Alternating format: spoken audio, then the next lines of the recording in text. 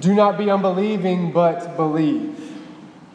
These are the words that are given to Thomas, but also to every one of us this morning. And maybe a more appropriate way of expressing that, of understanding this little saying from Jesus, is really, do not be faithless, but believing. You see, we too are doubting Thomases, called to believe, called to become faith-filled Thomases. But let's ask the question real quick. What is faith? I think in our times we simply reduce faith to our own ability to trust. Or maybe our own act of the will to say, I think this will happen. I trust this will happen. But faith is much, much more than just a simple act of trust. The church, our mother and our teacher, gives us a great little way to understand faith, and she tells us this.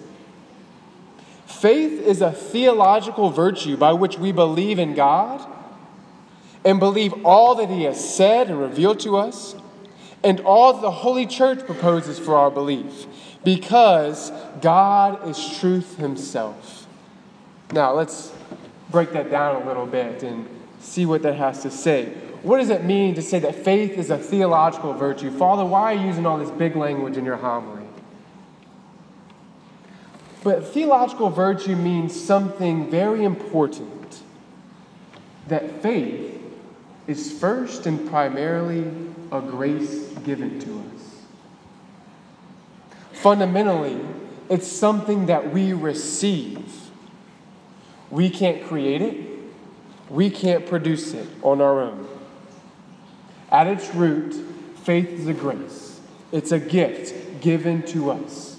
First, we are its recipients, and then and only then can we be its activators, putting it into practice. So first and foremost, faith is a gift. It's a grace. We can't conjure it up. We can't make it up. We can't do this and that and make it appear. It's first a gift. But the church continues, and she tells us, by faith, man freely commits his entire self to God. For this reason, the believer seeks to know and to do God's will. So, faith is not just a grace, but it also demands every aspect of our being.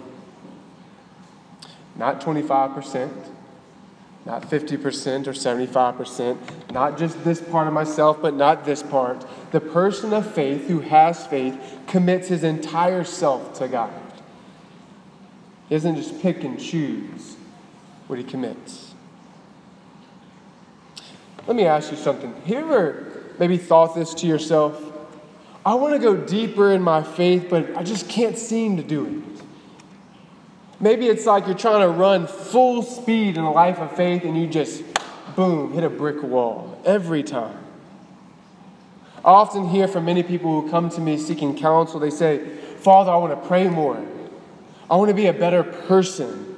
I want to dive deeper into my faith. I want more and more and more, but it just seems I can't get there. It just seems that I can't do it.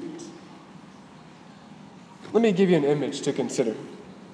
Imagine you're at a river, right? We're familiar with rivers around here, and this river has a nice current, a nice stream going down it.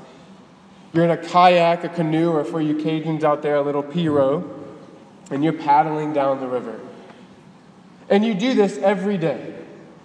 You go to the river, put your kayak canoe in, begin to paddle. The day's over with, you take it out, you leave, and you come back every day.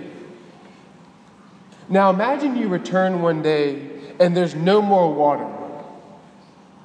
What's your first thought? Maybe dam. Literally, a dam, right? We'll see who's still awake after that one. Maybe you come to this river, right? And you say something must be blocking the water upstream. Something is there putting a stop to the flow of water. You see, my brothers and sisters, a life of faith is kind of like a river. right? We have that grace that's poured into us. We have that grace that flows into our lives. And as long as that water is there, we can canoe and paddle all day long. But if there's no water, something must be causing it to stop flowing. You see, in the spiritual life, we can create a dam. We can block, we can stop the flow of grace into our lives. And we do that through very serious and mortal sins. And so we live in a life of faith, and through these sins, we stop the channel of grace right in its tracks. God doesn't stop it. Our husband or wife doesn't stop it. Our kids do not stop it. That friend that gets on our nerves doesn't stop it. We do. And so we find ourselves wanting to dive deeper, but yet can't. We have to first look at maybe how we're stopping that flow of grace. We have to first stop and look at our lives and see if there's any serious sins that are stopping the flow of grace into our lives. I mean, we think, why is it so difficult? Maybe we get so frustrated why we can't grow in our faith. And we haven't stopped to look at what's stopping the flow. But maybe there's another reason we experience that brick wall in trying to dive deeper into our faith. And that is, we don't give everything to God. We're only partially committed. And my brothers and sisters, to be a cafeteria Christian will always mean you're a frustrated Christian. To be a partially committed Christian brings with it always a frustration. Why? Because we can only serve one master. And thanks be to God, as we celebrate this great feast of divine mercy, we recognize that we have a merciful master who is the master of mercy. And so, on this Sunday particularly, we celebrate the great means by which God, Jesus Christ, has given us to allow that channel of grace to continue to flow in our lives if we have stopped it by our own actions. We heard it today with our very own ears.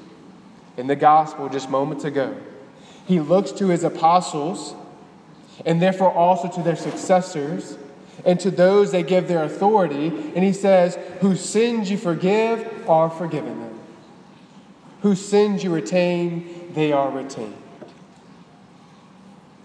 Jesus today, as we heard, gives that very power, that authority to unplug, you could say, that dammed river, that blocked channel, and allows it to open up for us once again. Maybe some of you are familiar with the divine mercy image as I explained at the beginning of Mass.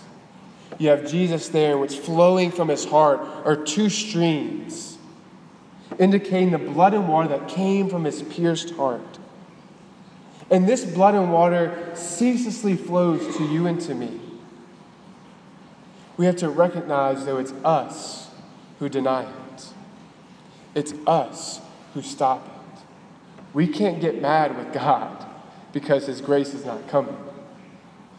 It's us who stopped it. I'd like for us to recall real quick that beloved disciple. Traditionally, we know it to be John. And notice what happens in John's life. At the Last Supper, what did he do? He laid on Christ's heart. And then as we move forward, he's the only disciple at the crucifixion. He's the one that saw the blood and water come from Jesus' side. And my brothers and sisters, it's the very disciple who laid on Jesus' heart, who saw the blood and water come forth from his pierced heart, who was the first to believe in the resurrection. John was the first to believe that Christ had risen. Why? Because he had received the mercy from the heart of Christ. He allowed it to pour forth into his mind and heart and didn't stop it from flowing to him. As we continue in this Easter season, we're summoned by the resurrection to believe. As you notice in all the Gospels, right? Last Sunday, this Sunday, if you looked at all the Gospels throughout the week, it's all about whether you believed or didn't believe. It's all about people who came to faith or didn't come to faith.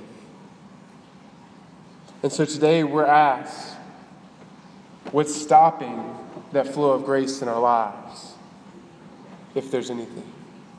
Or what's stopping that flow of grace because we're not fully committed to the risen Christ? So we're also beckoned to remove those serious sins. We're called to encounter that mercy right in the confessional, right where we put into practice the very word that Jesus gives us today. Whose sins you forgive are forgiven. Whose sins you retain are retained. And so, we open up that flow of mercy that ceaselessly is coming to us, that we plugged up with ourselves, with our own actions, so that we can heed the very words of Christ to Thomas, the very words that he speaks to you and to me. And he says, do not be faithless, but believing.